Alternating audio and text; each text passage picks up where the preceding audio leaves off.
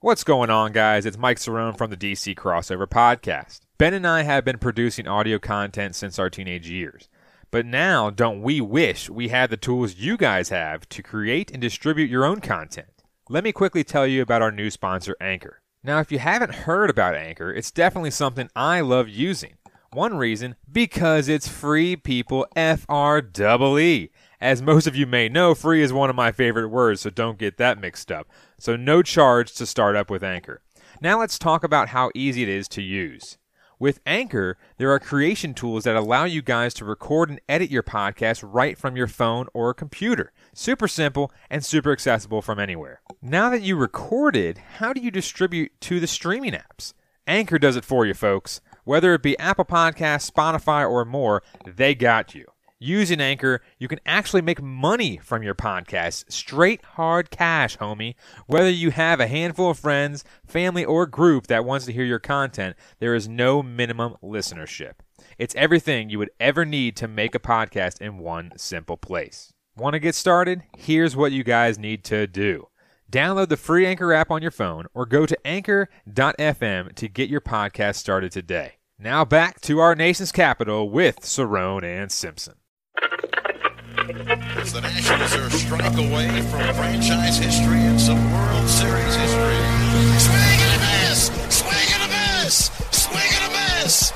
And a World Series Game 7 winning Curly W is in the books! It's not a dream! It's not a desert mirage! It's Lord Stanley! And he is coming to Washington! Oh, great crossover. Got him. Just left Fournier. That's called getting put on skates. Down to 2, down to 1, and the Washington football team with the upset in Pittsburgh, handing the Steelers their first loss of the season, coming back from 14-0 down. What a win. The show by the fans for the fans, covering all 4 major sports in the District of Champions. It's the DC Crossover Podcast with your hosts, Mike Cerrone and Ben Simpson.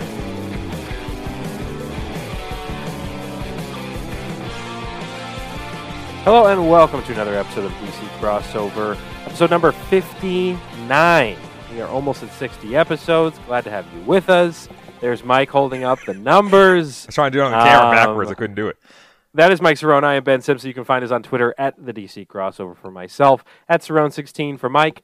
Mike, I've considered branching out and making my own personal Twitter account because I've always hidden behind the shroud of the brand that I am representing. So, like when it was the first pick, I had a first pick Twitter.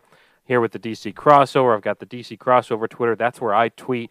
And I don't tweet that much. Right. I use it more for information. I see what everybody else is tweeting, and then I get mad, and then I think, man, I really wish I would tweet about this, but I don't want to misrepresent the DC Crossover brand. You know? So I've considered getting my own personal Twitter, but I'm worried about it putting me in hot water. You know, I know I'm not a big media personality in the scene, but at the same time, Mike, I mean, I've said some controversial things on this very podcast, and that nobody listened to probably. And now if I put that out in the world with my name attached to it, I mean, who knows? TMZ might pick it up. NBC Sports might pick it up. I mean, Mike, I'm worried that I might say things too controversial. Too controversial. Now, like, what would something that you would say that would be controversial? Like, give me an idea. Like, you don't have to give me an example, but give me kind of like an idea, like a topic. Well, I think back when, I used to hate Marcin Gortat. The Polish Hammer. I probably would have said some bad things about him. I mean, I hate the Wizards broadcasters, and I hate the Nats broadcasters. The current ones, you're saying. Yeah, the current ones. So I probably would have said, would say some mean things about Justin Kutcher. And, that's controversial. It's controversial if I start, like, calling him out. I said a lot of things about FP. I've even tweeted at FP saying things. I remember. I bet you're muted. I bet you're muted by him. Probably.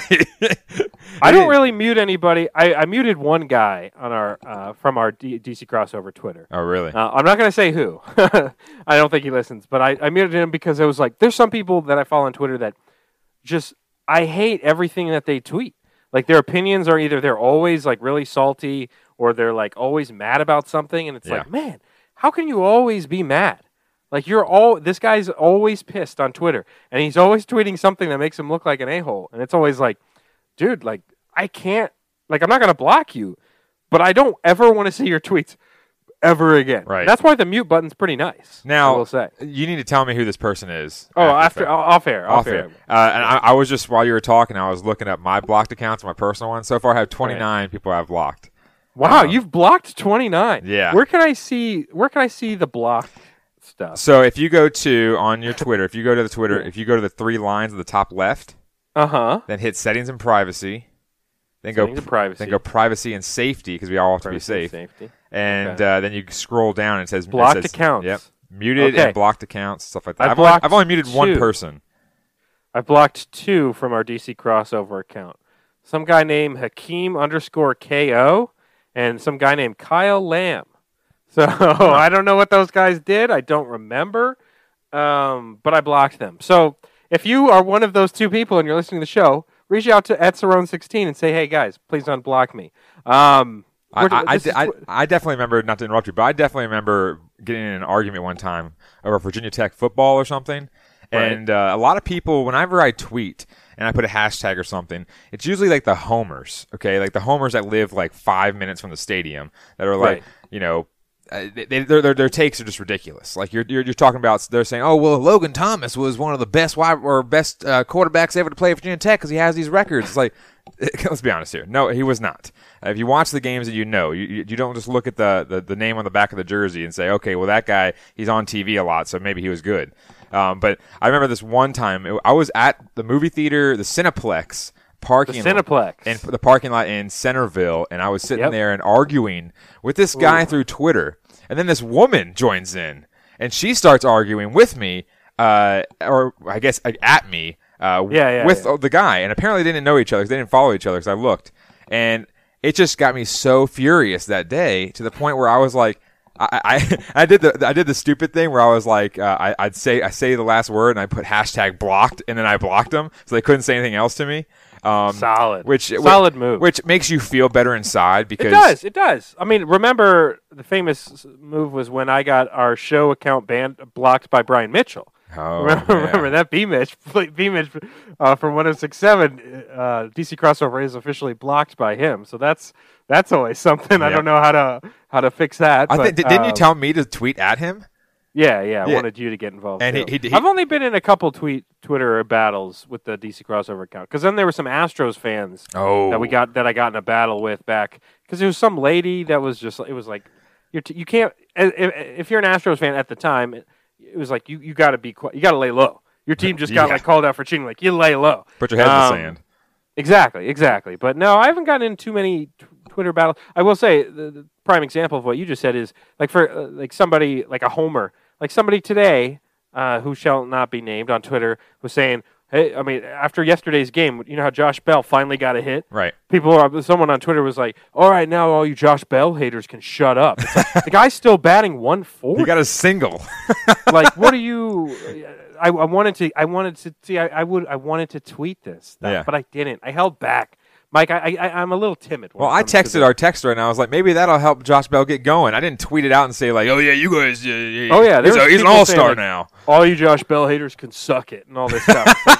All right. His 140 average is really helping this team. Right. Well, we got a lot to get to on this show, so we'll stop just talking tweets. But like I said, follow us on Twitter, @the DC If you want to get in a fight with me, follow me on Twitter, @the DC Crossover. Follow Mike @Cerrone16.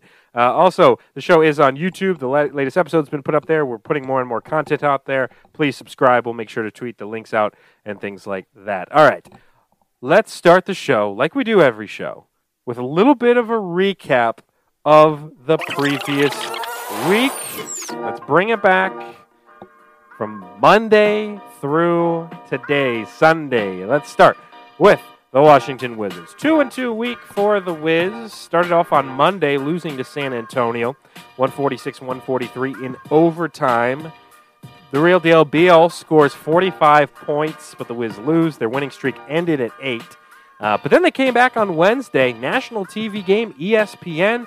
I was excited. I watched this game on Zoom with my cousins, basketball fanatics. We said this is the game to watch, and the Wizards won. No LeBron, but the Wizards won. Westbrook had 18, and 14. Good line from him. Big national TV game. The Wizards almost never get to play on national TV. Right. So this was a fun one for them.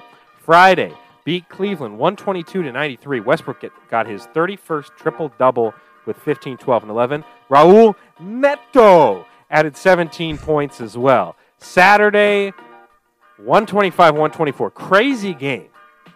Dallas and Wizards, 1-point game. Wizards lose. Luka, 31, 20, and 12. Insane line from the kid. Westbrook had 42, 10, and 9. Dorian Finney-Smith hits a shot with 9.2 seconds remaining. Bradley Beal misses the shot for the Wizards. And yeah, I mean, 2-2 week for the Wiz. We'll talk more about them in a bit, but crazy week of games because that one was a wild one, 125-124. What about the Washington Capitals, Mike? Man, that Dallas game was crazy. I told you. What did I tell you about Luka? I told you he'll go out there and just have a crazy game. But we'll get into that a little bit later. Yeah, we'll get into that. The Washington Capitals went 1-2 this week. Not a great week like they had the previous weeks, but Tuesday they beat the Islanders for the third game in a row, which was a huge momentum booster going later here in the season. Daniel Sprong once again scored the eventual game winner for his third goal in 2 games in place of the injured Ovechkin. Vanacek made 18 saves and the shutout. First home game with DC fans since March 4th of 2020. Pretty crazy there. Thursday, they lost to the rival Pittsburgh Penguins 5-4 in overtime. I was at a bar with a few different Pittsburgh fans, not happy with that one, getting yelled in my face about those people. And you know who you are. That's a rough Some one. people are listening to it. Caps clinched a playoff spot with the OT point, though. Tom Wilson forced overtime with a goal, 14 seconds to go in regulation, but Jake Gensel scored his 22nd to give Pittsburgh the OT win. And also Saturday, as we record this on Sunday, yesterday they lost to Pittsburgh 3-0. Not that great of a game for the Caps, kind of a dud in general. The Pens take first place in the East with that. But scored on 3 of their first 13 shots against Samsonov. So me and Ben, we were talking about that prior, about that off air and saying, hey, Samsonov, he's possibly going to be the starter, but that was not a good showing from him. And still no Ovechkin or Karlsson in that game. Both have lower body injuries, so we will talk about that briefly later on. On to the surging Washington Nationals. Yeah, surging Washington Nats 4-1 this week. I was a little worried about the Washington Nationals, but they proved me wrong. I mean, you lost the game on Tuesday to Toronto, 9-5. Vladdy Jr. went absolutely bananas against Scherzer. 3 bombs, including a grand slam. Whoever had him in fantasy baseball was thanking their lucky stars because Vladdy Jr. just went insane. Wednesday, the next night, came back, beat Toronto 8-2. Eric Fetty pitches 6 solid innings. Josh Harrison hits a 3-run tater. Friday, Nats beat the Marlins 2-1 in 10 innings. This was kind of a super quick, a little bit boring game. I mean, it was 0-0 for most of it. And then the Marlins scored in the top of the 10th.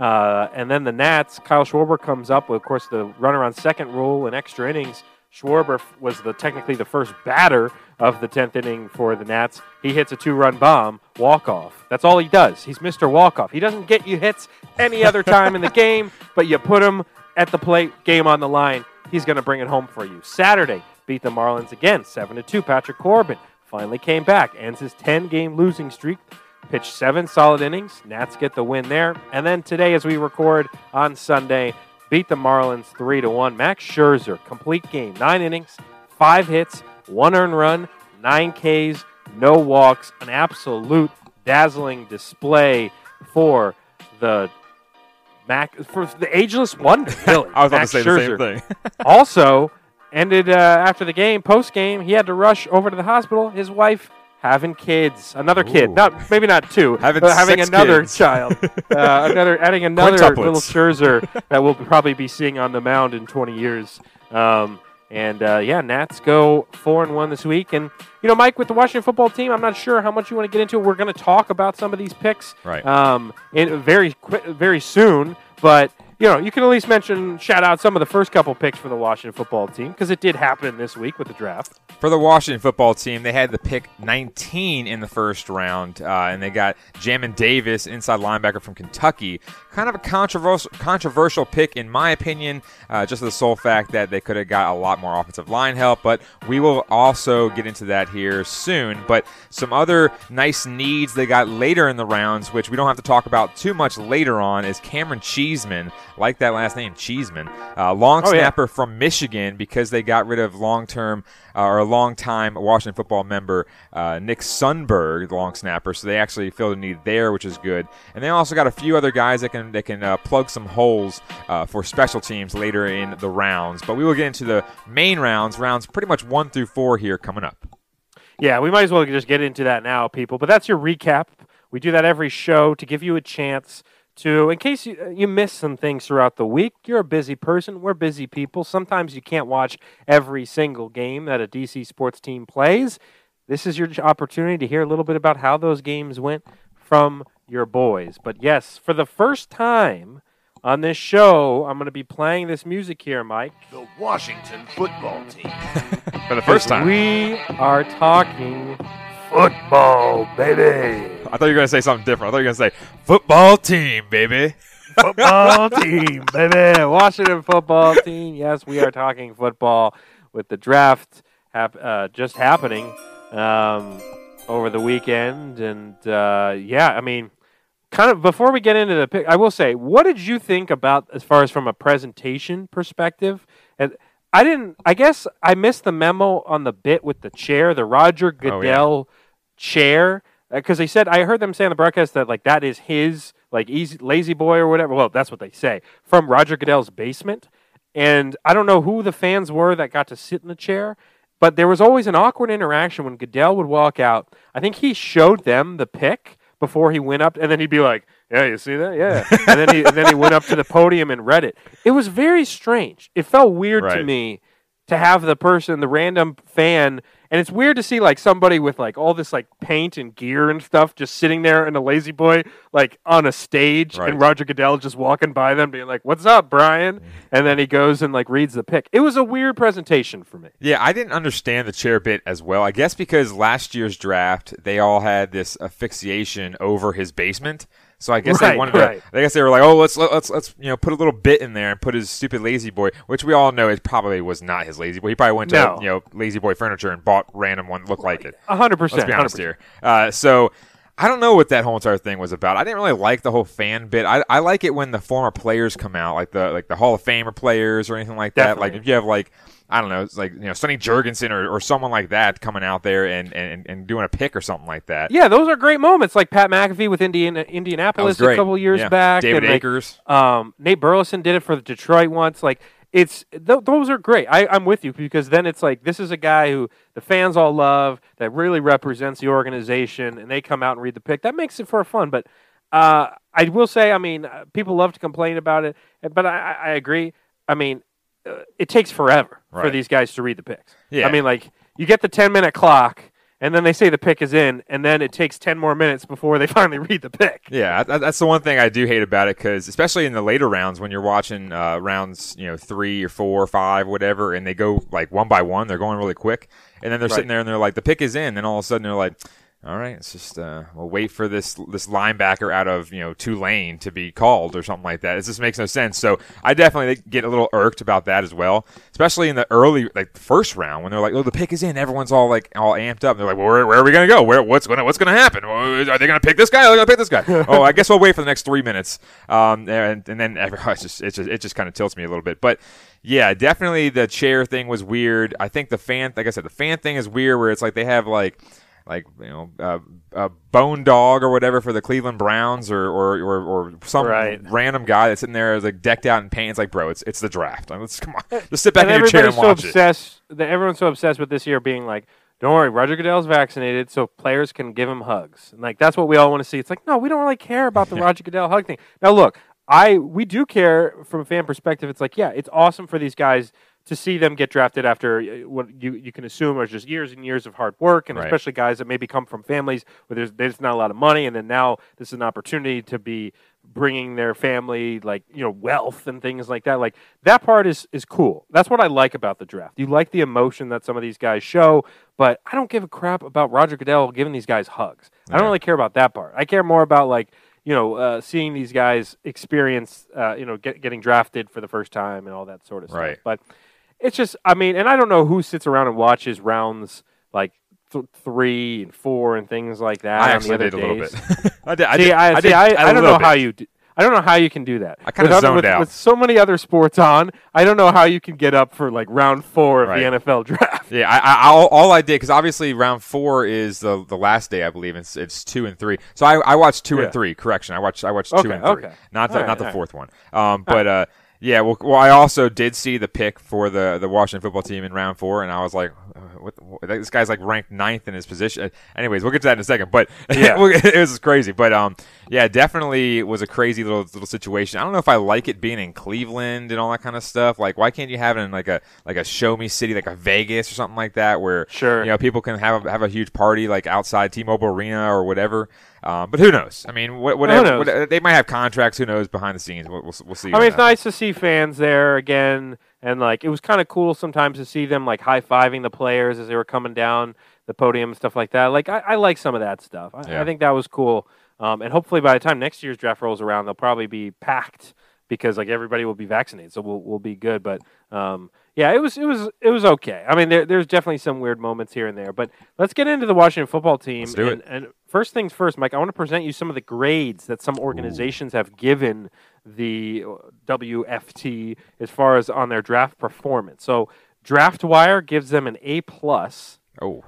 Pro Football Focus A-, NBC Sports A-, NFL.com B+, Sports Illustrated B+, The Ringer B+, Mel Kiper Jr. a B, Washington Post a B, Sporting News a B, Pro Football Network B, The Score B, DraftKings Nation B, New York Post B-. So all in all, I'd say people are pretty positive about the draft from the Washington football team, at least from these outlets. Right. These are not fans. These are organizations like The Ringer and Pro Football Focus and things like that. But, I think it seems like at least that this, I almost said the Redskins, the Washington football team did pretty well. I mean, that's the perspective from the organization. I want to hear your perspective initially. Before we get into individual players and things like that, what would you give this team as far as a draft grade? A draft grade for me, I would definitely not go all the way to an A+ or even an A. A+ seems a little extreme. I mean, A+ is like, you hit 5 Pro Bowlers. Like, I don't think we got that here. But no. In my opinion, I would say I would lean towards a B-, maybe a B at max. Ooh, okay. Just because I would say not going just solely on the players, looking at the strategy here.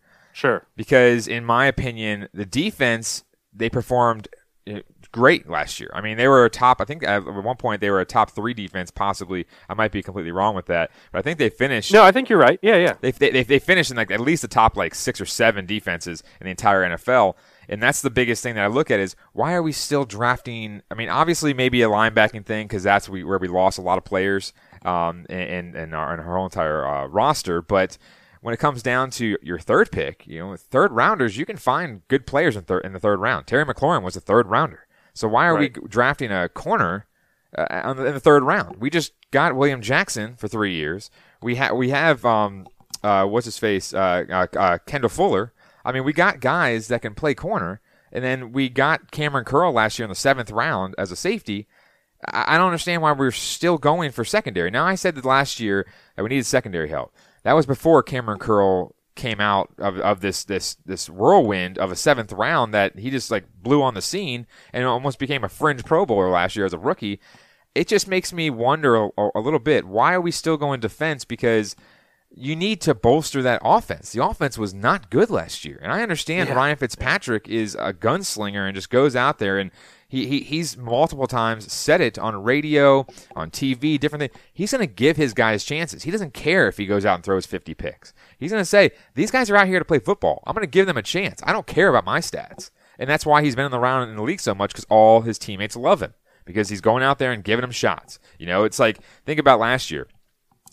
Guys that aren't getting the deep balls or whatever it may be, that aren't getting those stats that they possibly could be getting, because of the sole fact that, for Alex Smith's reason, Alex Smith is more so a conservative quarterback. We don't want to call him a game manager because he won a lot for us in those, that span that he was playing. But at the same time, you want to get your stats. You want to get yours, as they like to say. So, Ryan Fitzpatrick's going to do that. But why aren't we, drafting somebody to help him and to keep him upright in the first round? I still don't understand why we didn't get a tackle in the first round.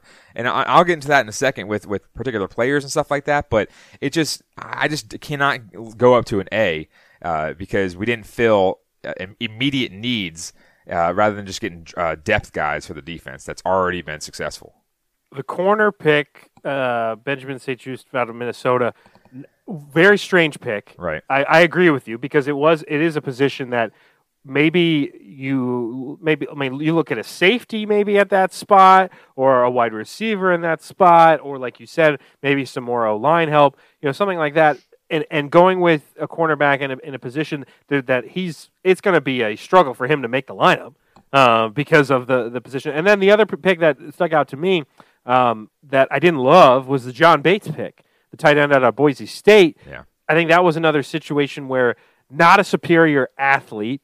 I think a guy that, because you are looking to try to find a number 2 tight end for this team. And there were some other guys on the board that might have been a little bit better in that spot, like a Brevin Jordan or something like that. So those were the 2 picks that really stuck out to me as picks that a little unsure. I didn't even love the Cheeseman pick either, to be honest. But, I'd say, and let's get into as far as, individual picks and kind of if we liked or didn't like. So first off, the Jamin Davis pick, right off the bat, I think is, I know you probably would have liked an offensive tackle or somebody like that in that spot, but people really like this guy. 6'4", 234-pound linebacker, a 4.48 40-yard dash, a 42-inch vertical, just a sick athlete. He's got height, he's got athleticism, and he's going to be playing with a great defensive line. He's got the physical, he's got high character and things like that, they say. But I think this guy, I think we will like this pick in overall. But I'm with you where, could there have been other guys on the board at that pick? Yeah. But at the same, you had, who else right there? You had Christian Darrisaw, Caleb Farley. There were some other guys that were possibly there. But they went with Jamin Davis. And first of all, you look at the picture of him online. The guy's got abs up to his neck. The guy's a sick athlete. Right. I really wish I looked like Jamin Davis. As far as grading that individual pick, I've seen some outlets giving that pick maybe like an A- or a B+. I'm probably in that category. I think a solid B+ for Jamin Davis. What were your thoughts when you saw the Redskins take him at what, 19? Yeah, it was at 19, and I don't know. Yeah. I didn't know too much about Jamin Davis, and that's the biggest thing is that I don't watch Kentucky football. The only Kentucky game I've probably ever seen is the one they play Virginia Tech, and that's the biggest thing is I didn't really know too much about him, and he's only a 1 year starter. But that's the biggest thing is you're looking at different things of the defense, of what was the biggest concern on the defense, and obviously the linebacking core was the biggest concern because they lost guys like Sean Deion Hamilton, like I'm spacing on Ryan Anderson. So I knew his name was Ryan, but I was thinking of something else. Ryan Kerrigan as well. You're losing a lot of these guys. Reuben Foster, he didn't play for us, but he was still on the roster. So that's right there. That's a bunch of linebackers that got out. So they wanted to get a little bit more youth at that spot and also get somebody whose versatility is through the charts, and that's what Jamin Davis is. And 6'4", 235, just like you said. 12 million pack abs. It's just like this guy is just built different, and that's the biggest thing is they're saying, I think, that he's more of a high ceiling guy rather than a bona fide baller guys going out there Sure. and just gonna like a Micah Parsons or something like that. Everyone's saying, oh, he's a sure Pro Bowler and stuff like that. They're looking at this guy and saying maybe not a Pro Bowler at the start, but possibly after a year of development, he's going to be one of the leaders on this defense as a whole. And also that's the biggest thing is that they wanted somebody on the interior because also John Bostic is 31 years old and he's losing a step here. They said in some of their post draft analysis. So you're looking at him to possibly take that Mike linebacker role and be that middle linebacker that's going to take you to the next level in that front seven with run stuffing and different things of that nature. Because that's what he's prideful on right now is run stuffing. That's what they're talking about is he's a run stopper. So they said that right now he's still learning because he's only been 1 year in the system and all that kind of stuff at Kentucky. That basically, or 1 year starter, I should say, at Kentucky. That they're looking at him more so as being this developmental guy that's going to go out there, like you said, high character, and just go out there with a high motor to make sure that this front seven is secure enough that no one's going to be able to run the ball. So everyone's going to have to go and throw against Kendall Fuller and William Jackson, and now St. Juice, as you mentioned as well, with also Cameron Crowe on the back end. So we'll have to see what happens. I wasn't too like oh, this pick sucks. Like I wasn't like that. But right. I still would like them to lean a different way and go offensive line in that pick. And I said it multiple times, but they went with Jamin Davis, and I can't be too unhappy about that, I should say. Yeah, especially adding to a defense that is already a terror, like you talked about earlier. And this is a defense that's just really, really good. You add another athletic freak like him with a high upside, right? And that could make things interesting. No, they did end up going offensive tackle with their 51st pick, their second rounder, the offensive tackle out of Texas. And this is a guy who, it's Samuel Cosmi, who another kind of high upside guy.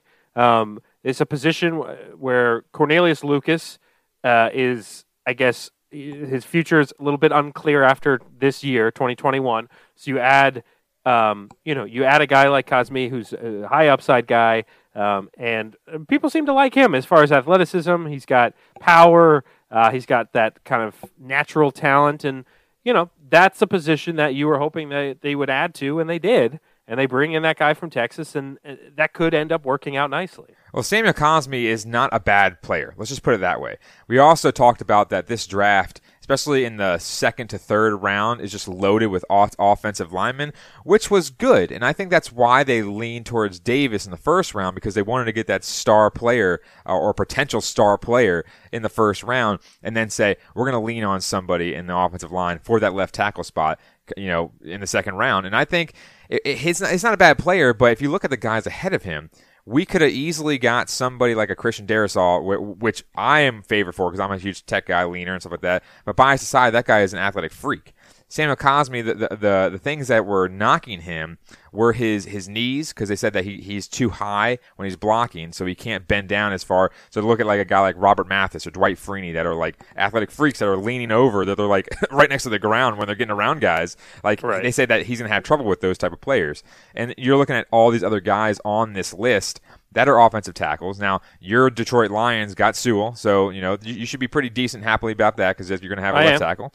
And but we weren't going to obviously get that. But guys that went in the teens near where the WFT were drafting, Alex Leatherwood, Rashawn Slater, so those guys got picked in like the mid-teens, so we didn't have a chance to get those guys. But again, a Darrisaw, a Tevin Jenkins, Eichenberg from Notre Dame, some of these guys that were rated higher and that had higher upside. But I think Samuel Cosmi is not a Trent Williams type left tackle. Now, we're not saying that because Trent Williams got picked in the top 5, but when you look at him this way, he's just that guy that has the fundamentals. And a lot of people go out there and they say, well, this guy is just, whoever you want to pick. This guy is just a huge body. This guy is like a tank out there. We can work with him. But they're saying Cosmi is that type of player that has the fundamentals, that gets his hands inside, can push people around, and just kind of set that edge. Now, they're not saying that he's the best athlete like a Trent Williams is, because Trent Williams, you'd see him running outside almost as fast as the running backs, getting out there when he's pulling. But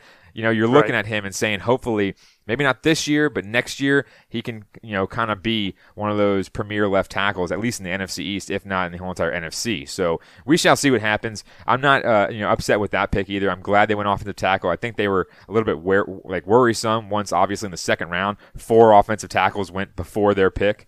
So they were like, okay, we have to go offensive tackle here. But at the same time, not terrible. I just think that, going back to what I was saying about Jamin Davis, I saw a lot of mock drafts had the WFT picking, who was it, Jeremiah Owusu Koromoa, linebacker from Notre Dame. And this is the thing that I have a little worrisome on.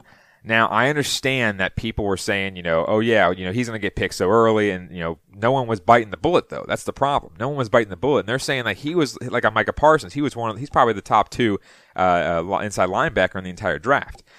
The difference is that he got picked 1 pick after we got Cosme. So we could have technically had him or got an offensive tackle that is rated better and the Koromoa. But I think that they're saying that Jamin Davis is a better fit for Ron Rivera's system and Jack Del Rio's system. So that's the one thing I look back and I was like, man, we could have did a little bit better than that one. But that's also, rolling the dice and seeing if Koromoa is still going to be there. Now in hindsight, he was, but that's just in hindsight. We could have got that guy and a better offensive tackle that was rated higher. But they still address 2 needs, so you can't be too upset about it. Some other picks to point out. I mean, Brown, the wide receiver from North Carolina. People like him as far as adding to that receiver core. A guy that you can maybe run slants with or just run a bomb with or something like that. A good, talented guy. The Derek Forrest pick, the safety from Cincinnati, the 5th rounder. People kind of like that pick as well. You're a big Cameron Cheeseman fan, so I know you like that. I know you like that pick as well. Overall, anybody else stick out to you as somebody where you're like, oh, I'm really glad that the Washington football team was able to snag him? I think it's going to happen that we're going to keep calling him that for the next 5 years probably. But anyways, John Bates, as you mentioned before, he's more of a blocking tight end. I think he only had like 12 catches or something like that this past season for Boise State, but he's more of a blocking tight end. I think they were more so leaning towards having Logan Thomas be that number 1, that pass catcher that's going to go out there and focus on pass catching rather than blocking.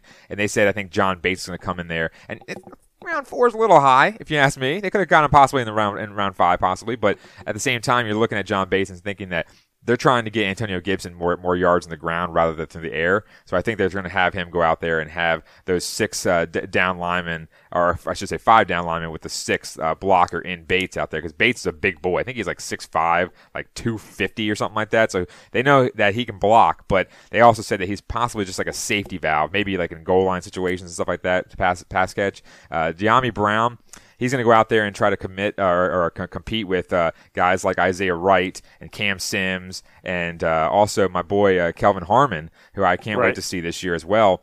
He's going to go out there and try to compete also with Adam Humphries as well. They picked up him as well. And he's 6'1". He's a big body. He doesn't have the fastest speed. He does run a 4.4, but at the same time, he's more so a guy that can track the deep ball, as you just mentioned, with the long ball. And Ryan Fitzpatrick, as I mentioned earlier, can just chuck it all the way down the field. He wants to bomb it. Yep, he wants to bomb it. And Benjamin St. Juste, as you mentioned earlier as well, he is more so a depth corner. He's not going to compete for the top 2 jobs. He's going to probably be a slot corner, but you can never get too many corners. That's the biggest thing. But you're also looking at him and his length. They said that he's more so a 50-50 winner rather than a playmaker. He's not like a D'Angelo Hall that's going to go out there and try to get 4 picks against Jay Cutler. He's going to go out there and try to win with his size, and he's 6'3". It has like literally his arms are like go-go gadget arms. So you look at him, and he's going to basically go out there and just try to compete.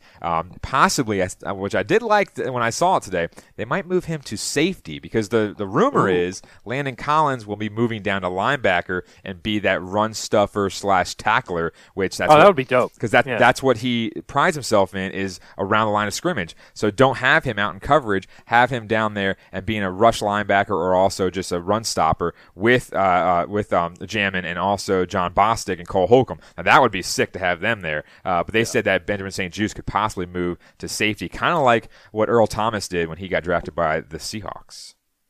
So we'll see how that plays out. And again, we'll be talking more and more about Washington football team as the summer progresses, as we get closer to training camp. But it was kind of fun to have some football-related activity here for the first time since the Super Bowl. And again, this is a really big year for this team. I mean, this is something that, whatever they had cooking last season kind of started to get more and more coverage. The defense is finally starting to get more and more coverage. I mean, this is a really interesting year for the Washington football team, and especially with Fitzmagic now behind center. This could be something to watch. So Mike and I will definitely be continuing to follow the storylines here as they break throughout the summer. But it was always good to talk a little NFL draft. Feel free to give us your grade for the draft if you'd like. Tweet us at Cerrone16 or at the DC Crossover. We got to touch on some other teams real quick because we wanted to spend the majority time on football talk, but we'll talk a little basketball. The Washington Wizards. Just want to touch on the boys on the court. Washington Wizards, 29-35, 10th in the Eastern Conference, currently in the playoff hunt. Oh, yeah. They are in. We're hunting. If the season We're hunting. ended. If the season ended today, what did I send you? They'd play Indiana, I believe. Yep, Indiana, Milwaukee, Toronto, Indiana, 2 Atlantas, Cleveland, and a Charlotte. Sure, but if the season ended today, oh, you're talking about the playoff. Oh, sorry. I thought you were talking about the schedule. They would play Indiana, which is funny because they play Indiana. Sorry, tomorrow. I was opening up my Corona. Sorry. No, it's all right. It's all right. He's already had a few. No, I'm just kidding. But you're right. 8 games to go for the Washington Wizards. If the season ended today, they would be the 10th seed. They would play the Pacers in the play-in game there. The tough thing is you have to kind of win 2 play-in games in order to get into the playoffs. So the Wizards trying to improve their draft position, and they have the opportunity to do so. I mean, this game against Indiana tomorrow is huge. The game against they've got 2 left against Indiana. Yep. I mean, those are both really big games. The games against Toronto, the game against Toronto is pretty big too. Toronto's still trying to fight their way in. They've got 2 against Atlanta, as you mentioned, Mike, and they've got a Cleveland and a Charlotte, as well as a Milwaukee Bucks game in the mix too. So 8 games. There's 4 of them this week, so half of what's left. So I mean, I guess, and we talked about it a little bit last week, that this is making it fun to watch the Wizards right now. It's right. The fact that and 3 or 4 episodes ago, we even posed the question, like, why should you watch this team? Because, again, they were so bad at the time. Well, now you know why you should watch this team, because they're in the playoffs right now. And that's a good reason to watch them, because Russell Westbrook is putting up 45-point triple-doubles, and Bradley Beal's putting up 35-plus, and these role players are actually playing pretty well right now. And, I mean, even Robin Lopez, Michael's favorite player, had like 8 points or something the other night. So these are some big games, though, Mike. I mean, if you drop 2 against Indiana, I mean, here's the thing. The Wizards could still fall out of the playoffs. So these games up here are so important. Any of these matchups that you really have your eye on as far as from these final 8 games? For me, it has to come down to the last 2 games of the season. Now, we could be already out of it at that point, but I think when it comes down to Cleveland and Charlotte, those are 2 winnable games, especially with 2 stars in Beal and Westbrook playing as they are. So you have to win those games no matter what. Those have to be penciled in as W's, and you have to win those. I would say you have to at least split the ones with Indiana and split the ones with Atlanta, and then it comes down to a toss-up, I think, with Milwaukee and Toronto. Milwaukee, I don't know what their final was today against the Nets, but at the same time, Milwaukee's, they're on fire right now. I mean, Giannis is playing out of his mind, and Toronto, like I said last week, they're just always hurt, but you never know with them, and they got kind of screwed over my upset pick this week. But anyways, that's besides the point. So yeah, I just Bucks. think that, by the way, Bucks beat the Nets today, 117-114. Giannis had 49 points. Yep, there you go. 8 rebounds, 4 assists. Giannis is turning it on here at the end of the season. Outdueled Kevin Durant. Kevin Durant had 42. And Giannis had 49. Right. That's crazy. I mean, that's 91 points between those 2 guys. Yeah. That's insane. That is insane. That's the thing, just to answer your question, like I said, is the last 2 games have to be penciled in as W's, but you have to split the series between Indiana and Atlanta just to give yourself a solid shot. But how many games they're winning right now against some quality ball clubs as well, with Golden State and Los Angeles, even though LeBron wasn't playing at that time. He didn't return at that time. But, I mean, they lost 2 of the last 4 by combined 4 points. So, the one went to overtime, and that one could have gone either way because they were leading, I think, late in that game by, 9 or 10 against San Antonio. And obviously the Dallas game, Westbrook just really irked me because he didn't get that 10th assist to give me that parlay win. But, Yeah, I mean, overall, we talked about it in our text thread. It's like they are fun to watch, and when it's not just because they're winning; it's because they're winning and they're playing better. They're not letting in 125 points on defense. Some of these games obviously have that, but some of the games, like for instance against Oklahoma City, both times under 110 points. That's under their average. Cleveland both times. Cleveland 93 and 110 under their average. So they're playing good, even though those two teams are not that great. They still have star players. Darius Garland was playing great for a while, and Jarrett Allen's still on that team, and Kevin Love and all these guys. So it's like you're looking at it, and they're playing better. It's just fun to see them go out there and have fun and win and have something at stake. That's the biggest thing. Yeah, it adds a whole nother level, because if the team was way out of it at this point, there's no way we're sitting around watching the next 8 games. I mean, there's just no chance. But now it gives you a reason to tune in, especially when you're competing against these other teams in the district that are playing. I mean, with baseball season going on, with the Caps and their playoff hunt as well. So we'll kind of see how these next 8 games go. We'll kind of break down the previous 4 next episode. We'll talk about that week, those 2 Indiana games, the Milwaukee game and the Toronto game. So keep an eye as we get closer and closer to the playoffs. Another team headed into the playoffs, actually clinched the playoffs this week. The Washington Capitals. Washington Capitals 32-14-5, 69 points, currently sitting second in the East with 5 games to go. Mike, you got the Rangers twice, you got the Flyers twice, and then you finish off the season with the hated Boston Bruins. We talked about it earlier when we were recapping it. I mean, 3 straight wins against the Isles was something that probably wasn't anticipated. That was not something that we expected. I mean, 2 out of 3 we would have been really happy with, but actually beating them all 3 games, and then you play the Pens twice and you lose twice. 2 tough games, a shutout, as well as the overtime loss. But 5 games to go, second place. This team's already clinched their playoff spot. As a fan, what are you expecting from them over the next 5 games? I mean, obviously you want everybody to be healthy. You want them to have a little momentum heading into the playoffs. You want a goalie to maybe get hot in one of these games and kind of carry that into the postseason. Would you be happy if they split both the Rangers series and the Flyers series, and then you take that final win against Boston and you go 3-2 over the next 5? Is that something you're kind of looking for? I mean, for the next 5, I'm hoping that they can at least go, say, 3-1-1 or something of that nature, because New York is pretty much out of it. Now, I said last week that New York has a really good shot of getting in, because at that point, they were only down, I think, 4 points. And that's 2 games right there. And they also, I believe, at the time, had 2 against Boston or something of that nature. I forgot exactly what it was. But Philadelphia already out of it. They've already been eliminated. New York is now 8 points back, so a catastrophic meltdown by the Bruins needs to happen for the Rangers to actually make it. But that's the biggest thing, is when you're coming into these last games, what is Philly going to do? Is Philly going to try to play spoiler, or is Philly just going to, wave the white flag and just go out there and just basically skate around like they're in the Olympics, as figure skaters, just hang out and just skate around. But I don't think Philly is going to be doing all that kind of stuff.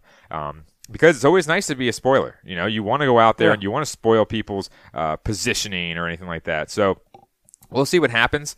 Not exactly sure how it's going to come out with the Rangers series, because the Rangers are technically still in it, so they're still going to fight. But the biggest thing, I think, like you mentioned, is the injuries and stuff like that. We want to make sure everyone's healthy, and we want to make sure that Ovechkin comes back, maybe, hopefully, gets a game or 2 under his belt to kind of get his legs back underneath of him, and I'm not worried that they're taking their time, because I think they know, hey, we're in the playoffs. We're either going to play one of these 3 teams. Who knows? I mean, we played them a million times. It's not like we don't have any tape on them. So I think that they're just trying to take Ovechkin slow right now. Carlson is also a tiny bit of a concern, because he's our number 1 defenseman, and that obviously hurt us in the Pens last game as well. So I just think when it comes down to these last 5 games, they have to get healthy. And like you mentioned also, they have to get a goalie in place for the playoffs. None of this switching back and forth kind of stuff, because that's not going to work in the playoffs. Because, if a guy like Samsonov is, he didn't have a great game last game, but if he's sitting on the bench and he sits on the bench for 2 games, he's going to get cold. He's not going to just, pick up the pads and just go out there and start saving everything that comes his way. You got to get someone in a groove. So I think Laviolette needs to go out there and maybe I would assume by the end of the Rangers series, when you got 3 games at home and you got, familiarity with, the ice and all this kind of stuff, you got to pick somebody. I think, Vanacek has played 2 of the last 3 games, so I think Samsonov is going to play tomorrow. Then Wednesday is probably Vanacek, and I think after that he's going to sit there and say, all right, we're going to go with so-and-so. If you were the coach, who would you go with in this situation? If you had the opportunity, would you go with Vanacek or would you go with Samsonov? I mean, I told you beforehand we should go over the goalie situation, but we can possibly save that for next week, right before the Boston last game. Sure. But unless they already made a decision by then, which I hope they do. If I had to pick one, I was leaning towards Samsonov before yesterday. Before last night, I was leaning towards Samsonov, but seeing as he let in 3 goals and 13 shots, that wasn't a good sign. And Not great. And Vanacek, he did play against Pittsburgh the day before, or on Thursday, I should say, and they lost that game. But that was just a hard-fought battle because it was back and forth the entire time. But then Vanacek had the shutout, and then Samsonov had a shutout two days prior to that on the 22nd. So you're looking at it, and I think I would lean towards Vanacek at this point.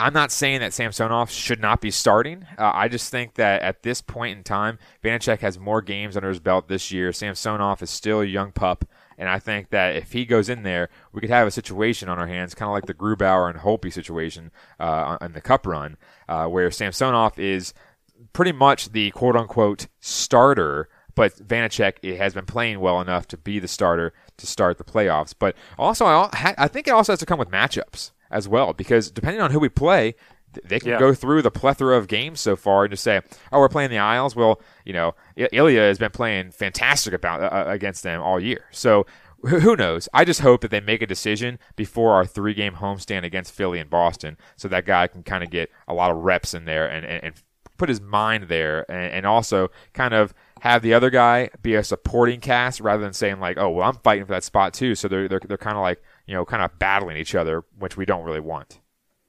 Current playoff picture right now in the East, you got the Pens at 71 points, Caps right behind them at 69, Isles with 67, and then as you mentioned, you got the Bruins, and technically the Rangers are not out of it. Bruins at 66 points, the Rangers at 58, both those teams fighting for the 4th spot. In the Central, you've got Carolina with 75, Tampa with 73, Florida with 73, and then you've got Nashville and Dallas both fighting for the 4th spot. Nashville with 58, Dallas with 55, and the Blackhawks technically still in it at 50 points. I mean, they'd have to go on a hell of a run, and meanwhile, they're on a 4-game losing streak. In the North, in the Canadian division, you still have 4 teams fighting for 3 spots, because you got Toronto, who's out of it at 71, and I guess technically Vancouver, because of games played, is not out of it yet either. Who's down at the bottom of the division, because technically they need to make up some ground. So you got Toronto, the only team that's clinched at 71. You got Edmonton at 62, Winnipeg 57, Montreal 55, Calgary 47, Ottawa's out at 43, and Vancouver with 41 because they've played 45 games. But they've lost 4 in a row. I don't think Vancouver is going to take a playoff spot. No. But that's a fun battle there. And then in the West, you've got Vegas Golden Knights with 74, Colorado with 70, Minnesota with 68, and then you've got 4 teams fighting for 1 spot. But it's likely going to come down to the Blues or the Coyotes there for the 4th spot. But San Jose is still in it, 45 points. The Kings at 44. My Detroit Red Wings, Mike, unfortunately, are not going to make the playoffs this year. But they were not the worst team in their division. So you got to celebrate that because, well, at least right now they aren't. The season's not over yet, but the Red Wings, 45 points.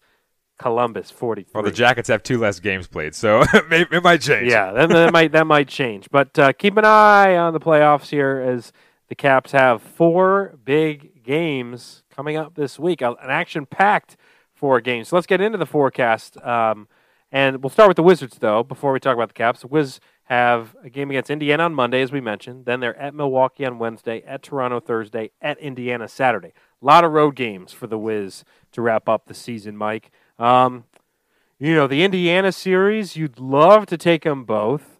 I'd be happy if they split. Milwaukee, that's going to be tough.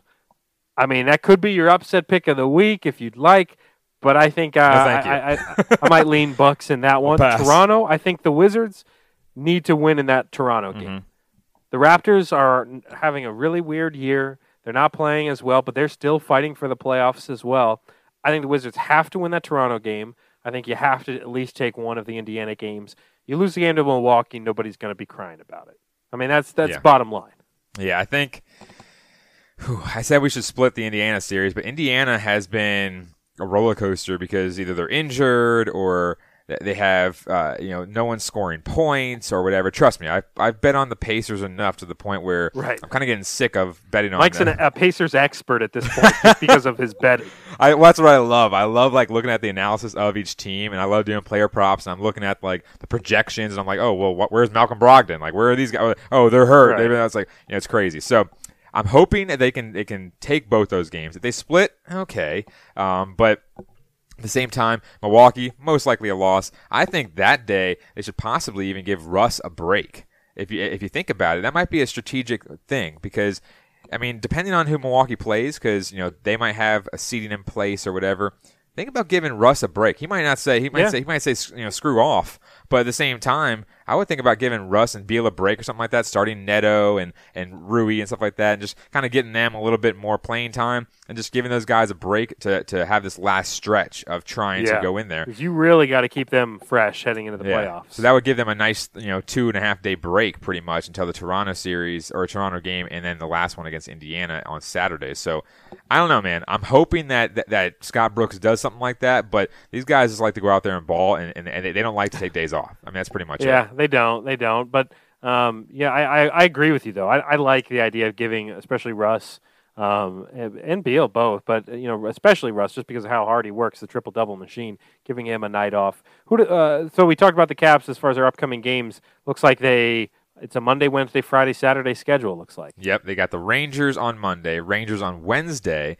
So that's going to be two tough games, obviously, because the Rangers are still technically in it, but they kind of lost when the Isles just beat up on them over this past week. So that really is going to be a tall tale test, or is that even a tall test? Tall tail test. That's like something from Oregon Trail or something. I don't know. That didn't make any sense. I kind of went on there with alliteration. But the Rangers series is going to be tough because of the sole fact that the Rangers are going to be fighting tooth and nail just to try to at least get these points and hope and try to hold that last fingernail on the cliff, so to speak, to see if they can get in. The Flyers are also going to be on Friday and Saturday, so those are our back-to-back games, and I'm hoping that Ovechkin, and those are home, because the good thing is the last three are home, so I'm hoping Ovechkin can possibly skip the Rangers series and come back the Flyers series and then the Boston one, so he can try to get his legs back under him, because, again, if you're hurt and you're like, okay, the playoffs are coming up, I'm going right back in it, and you've missed, say, 10 games, I mean, you're going to be rusty, and you just need to shake off that rust against a team that's already out. So that's what I'm hoping. But Flyers on Friday and Saturday, so we shall see. I'm hoping they can go at least 3-1. Yeah, you'd love to get Ovi some reps because you don't want to be winded in the playoffs. Right. I mean, you don't want to be out of breath and out of shape into the first playoff series. That's when teams catch you. So we'll see about Ovi there. And then the Nats, 3 home games against the Braves, some nice little division series there. And then 3 at the Yanks. They're going to travel to the Bronx and face a Yankees team that's been very up and down. My Detroit Tigers got the Yankees back on track this past weekend series here and let Aaron Judge just tee off on Tigers pitching. So we'll kind of see the state of the Yankees when the Nats play there. But first, I got to get through these home games against the Braves. A very good Braves team, but you got to love the fact that the Nats are coming off of a 3-game win streak. We're not going to touch too much on the Nats here today. We'll talk more about them next week. But the Nats are currently 12-12, and I believe tied for first in the East. I think it's all based around win percentages and things like that. So great turnaround for this team. They're at 500 now. Let's see if they can get above it. But these are going to be 2 tough series for sure. Let's get into the final lap. Get some thoughts from Mike on some big stories in sports. Here we go. Oakland A's left-hander Jesus Luzardo breaks his hand while playing a video game, Mike. The biggest question is which game, because a lot of games piss us off. 100%. Which game would you break your hand playing in? Oh, there's many of them. Sure, give me one. FIFA. All right. Aaron Rodgers supposedly is intrigued by the idea of playing for the Oakland Raiders. I mean, they got to do something with Derek Carr first. I don't know what they're going to do with him, but at the same time, that's just all talk until it happens. Manchester United versus Liverpool. The match today was postponed. Fans fans stormed Old Trafford. They stormed the gates, Mike. Can you believe it?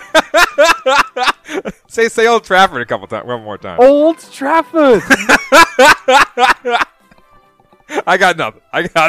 For the first time in 80 years, Michigan State did not have a player selected in the NFL draft. That's a lot of years.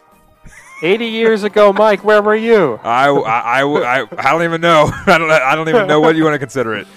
Oh, and last but not least, for would Mike give up fast food and alcohol for a year for World Cup field passes, all-inclusive drinks, all-inclusive food, and we'll say passes for the semifinals and for the championship. So you get to see 2 games, field passes. It's the World Cup. Right.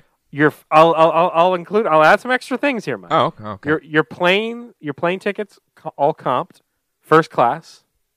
You're going first class wherever the World Cup is. You are field passes, so you're right there on the field. You also have seats if you'd like to go sit down, because I know you don't really like standing too long. And you get food and drinks all comped, Mike. You know what? I'd have to say no, because Wow. last week's was so much better, dude. World Cup. I love soccer. I wouldn't go that far. I like soccer. I like watching. You love soccer. I like watching the Champions League. I would have loved. You love Old Trafford. I would have loved watching the. You love the pitch. Come on. I'm just waiting for you to keep going. Honestly, it's very intriguing to see that and stuff like that. But I think that the whole entire Augusta thing from last week was better. We're now we just went down a rung, Ben, in the ladder. Down a rung. Yeah, I'm gonna take a sip. It's the World Cup. I'm gonna take a sip of this Corona Extra just in spite of this question. It's the World Cup. It's literally the one of the greatest, some of the greatest soccer that you can ever see. Right. Now, you'll never see the U.S. in the finals at all, but you can go see Argentina. You can see England play. You can see Brazil. You can see the greatest soccer teams in the world compete at the highest level from the field, Mike. You can wave to, I can't even name a famous soccer. There's a guy, Hulk. Wasn't that a guy on Brazil? I believe so, yes. Yeah, that's the one player you come up with is Hulk. You can wave to Hulk. And that lefty guy, Messi. Messi, the lefty. That's what they call him, the lefty guy. Yeah, you can wave to Messi. You can say, "What's up, Mess?" Wow. Okay, so I thought this was a much better option than the Masters one, but okay. Here's the thing. So I love, I will say, I love soccer. I love the Champions League. I would have loved the Super League. I liked watching DC United every now and then when they're relevant. But when it comes down to it, it's just, soccer is, an up and down for me. I love the World Cup because it's so competitive, and I'm Italian. The only soccer I watch is the World Cup. Yeah, I watch it. Italy. I'm part Italian, so I like watching Italy and stuff like that. I root for them, and I root for the US. Exactly. Yeah. Hey, I had a funny story back in the day where a substitute teacher came in and said, "So, are you Italian?" And I was like third grade, so I was like, I think. And she was like, "Oh yeah, I think I know some of your family over in Italy." I was like, "Wait, what?" I was like, "Thanks, the Cerrone. Thanks. Can you just go on with the class roster here besides talking to me about my family history?" Definitely that it was a good one. It was a good one. Okay, not the best, all but right. the Masters one was better because if I could play with, say, Tiger or something like that, now we're getting somewhere. All right, fine. You know what? I'll accept it. But you do have a trivia question for me. Yes. So we have a new little tidbit at the end, a little tidbit. So Ben has this whole entire question for me, and my lovely mother, gave me this packet. Let me bring it up. It's called "You Gotta Know Washington" Sports Trivia Game. Ooh, little extra guitar there. I like that. Yeah. And it says the ultimate trivia game for the Washington, D.C. sports fans. So this is a D.C. crossover. And Ben is more so a 50-50 D.C. and Detroit guy. So I said, you know what? This is going to be ugly. Let's give Ben something. Well, you got the first one right when we texted, so that's good. So this first question that I will ask. My hands are up, by the way. I'm not researching. He's not researching, guys. Yeah. I'm not going to cheat. What Redskins quarterback, and I can say Redskins because it was then, finished... Patrick Ramsey. Yeah, I'm sure. Well, once you get the year, you're not gonna say Patrick Graham. Oh God. Finished with the most interceptions thrown in franchise history when he retired in 1952. What the hell is this question? Do you want to pass? I have another one. I have another one that's a little easier. Sonny Jurgensen. I don't know. No, Sammy Baugh. But anyways, Okay. I thought that one was okay. So now I'm getting more information on how much you would know. Yeah. So Redskins stuff, I'm not gonna know. again, this is Washington D.C. sports, so it should It's all have right, different. it's all right. So this one, All this is right. another D.C. Football team one. After buying his way out of Washington in 2006, LeVar Arrington finished his NFL career playing only 6 games for what NFC East team? So This is a great question. there you go. And I may not know the answer to it, but I'm thinking. Only 3 choices, so you But got I think, yeah, exactly. 33% I have a chance. 30% chance. LeVar Arrington, where did he go after this game? Only played 6 First of all, 6 games. First of all, I'm going to ask, did you know this like right off the bat? Yes. On this card. But you're a there's- super fan. There's four questions. I got 3 right. One of them was a Caps one that had some Russian guy's name. I had no idea. All right, so I'm thinking through this right now. So we have, I know the options, obviously. Yeah, you know the options. There you go. I know it's either the Giants, I know it's the Eagles, or the Cowboys. It's one of those 3. And we're narrowing, I don't. we're narrowing it I down. don't imagine LeVar playing for the Eagles. I don't picture that in my mind. Okay. I'm gonna take that one out. For some reason, I'm thinking I'll just go with my gut, and I've got the buzzer ready if I'm wrong. I'm going with my gut. I'm gonna say the New York Giants. Correct. Wow. He was with the New York Wow. Giants. There's There you go. There you go. There's a little coin. Well done, me. Wow. Yes. Okay. All right. Stop. All right. All right, there you go. That's a lot of coins. Okay. Yes, the New York Giants was the team he went to, but he only played 6 games for them. And Wow. Okay. 1-0. 1-0. Yep. Want to know? Well, we'll see. Did you know the answer, people? If you did, let us know. And Mike will be bringing that sort of trivia every single episode now. We'll be, because I test you on some things. I want you to test me, Mike, on the teams that I don't really know that well. Yeah. Well, Before we wrap up the 1952. show, we'll finish off with the money line. Unfortunately, bad week for me. I went 0-2. Not a good one. Mike went 1-1. You've been playing 500 ball all season here. You're 5-5. I'm 3-7. I really need a big comeback week here. So Mike and I each give a lock and we give an upset. And so far, if you've been following our advice, you've probably lost some money. My lock for the week, I'm going Wings over Columbus on Friday. Blue Jackets, not a great team. Wings, not a great team. But the Wings are better than Columbus. Wings are going to win this game on Friday. Verana's playing well. Yeah. I will say, the Snake, Jake the Snake, looking pretty good. My upset, I'm going Cavs over Blazers on Wednesday, specifically because of your lock. Yeah, exactly. And that's the funny thing is that Ben texted me today and said, "Hey, man, just need your picks." And then I clicked on it and I was like, "You son of a B," because he was trying to gain picks on me. So he ended up taking the Cavs over the Blazers. My lock is the Blazers and Dame over the Cavs on Wednesday. Right. So Wednesday's going to be a fun day. Big night. Big night. And then my upset is the Stars. The Dallas Stars and Jamie Benn beat the Tampa Bay Lightning. It's going to be an upset. Okay. We'll see. Stars are still fighting for a playoff spot, and Tampa is pretty much in. So I'm hoping that Dallas, a former Cup finalist from last year, can take it to Tampa and try to keep their hopes alive. I guess we'll see. Wednesday, big night. Big night for us in the picks. Before we wrap up the show, final thoughts and things like that. I did see the DC United played last night at 11 p.m. was their start time for their game. I did not watch the game. I know they lost. Or were they in Europe? They were in California, I think. And I think they were San Jose. I think they were playing the Earthquake, right? Isn't that the name of that team? That seems a little insensitive. Earthquakes. To name the team the Earthquakes? Aren't they the... I don't think it's the... It wasn't like San Jose... San Jose Earthquakes. That's their name. Okay. Yeah, that seems a little insensitive, right? Because people die from earthquakes. Well, the best thing is the MLS has like some of the best names, like the Portland Right. Timbers. Like it's like yeah, there's some great names out there. And DC United, kind of boring. yeah. I don't love the name, but there's some history there. I mean, they were one of the older teams in the league. But yeah, currently 8th in the Eastern Conference at 1-2 right now. DC United, not great. They will play next against Columbus on Saturday at 1:30. The Columbus Crew. That is, I lied earlier when I said I don't watch any soccer. I do try and watch DC United. Now, I'm not able to watch DC United because they're blacked out in every single app and every single region. So I'll follow on my phone like a peasant. But I do watch DC United. I do root for the local soccer team for sure. And Mike and I are Loudoun United's #1 supporters. Oh yeah, Segra Field. My niece actually plays over there on Saturdays for Loudoun soccer or something or another. She plays over there on like one of the separate practice fields. She's in first grade, so whatever. But at the same time, I pass by Segra Field and I just go put my hand up and I'm saying, "Hey, home team, guys." I was looking at their jerseys for this season on the shop. They're discounted now, Mike. $75. I mean. They look pretty good. I don't know. I was thinking about buying the Loudoun United jersey. I was thinking about it. I'm not going to do it. $70? 75 bucks, I think. Yeah, a little steep for your boy here. I know. I mean, you think it's steep for you.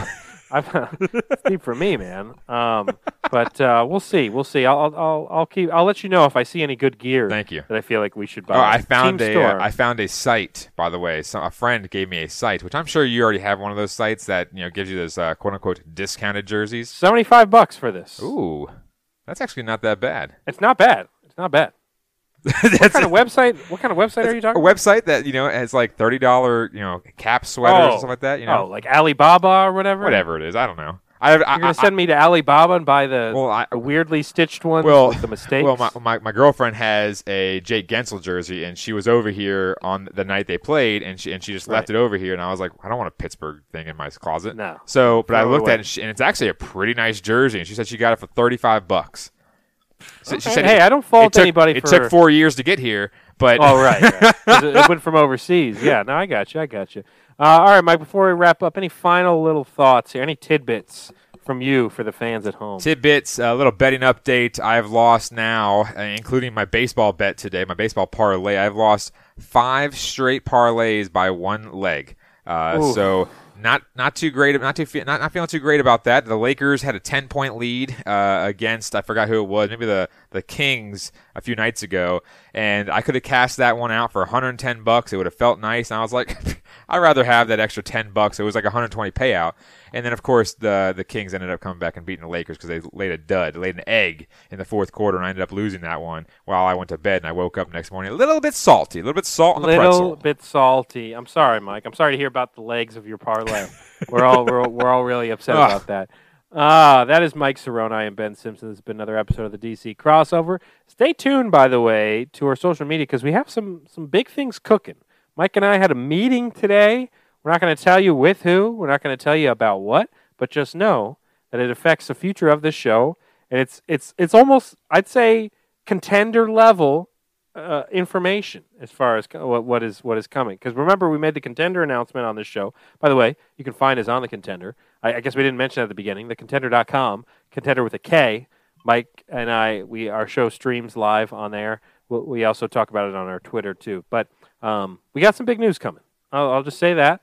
So stay tuned to the social medias because we may have some announcements coming there. Things are in the works. Mike and I are busy men. And we're trying to improve the show, improve the experience for you fans. And we got some things cooking, Mike. Cooking. Cooking. We got the mac and cheese on the stove. We're about to pour in the little cheese and the butter and the milk and mix it all together. And maybe pour a little sprinkle of hot sauce on there. Yeah, maybe a little bit of my salt for my parlays. Yeah, a little bit of salt. You got to give it some flavor. Stay tuned to that. That is Mike Cerrone. I am Ben Simpson. We will see you next week on Mother's Day. So shout out to you moms out there that listen to this show. That'll be next week. And I get my second vaccine dose that day, too. So we'll see how I'm doing for the show. We'll see you guys. This has been another episode of the DC. Have a good one.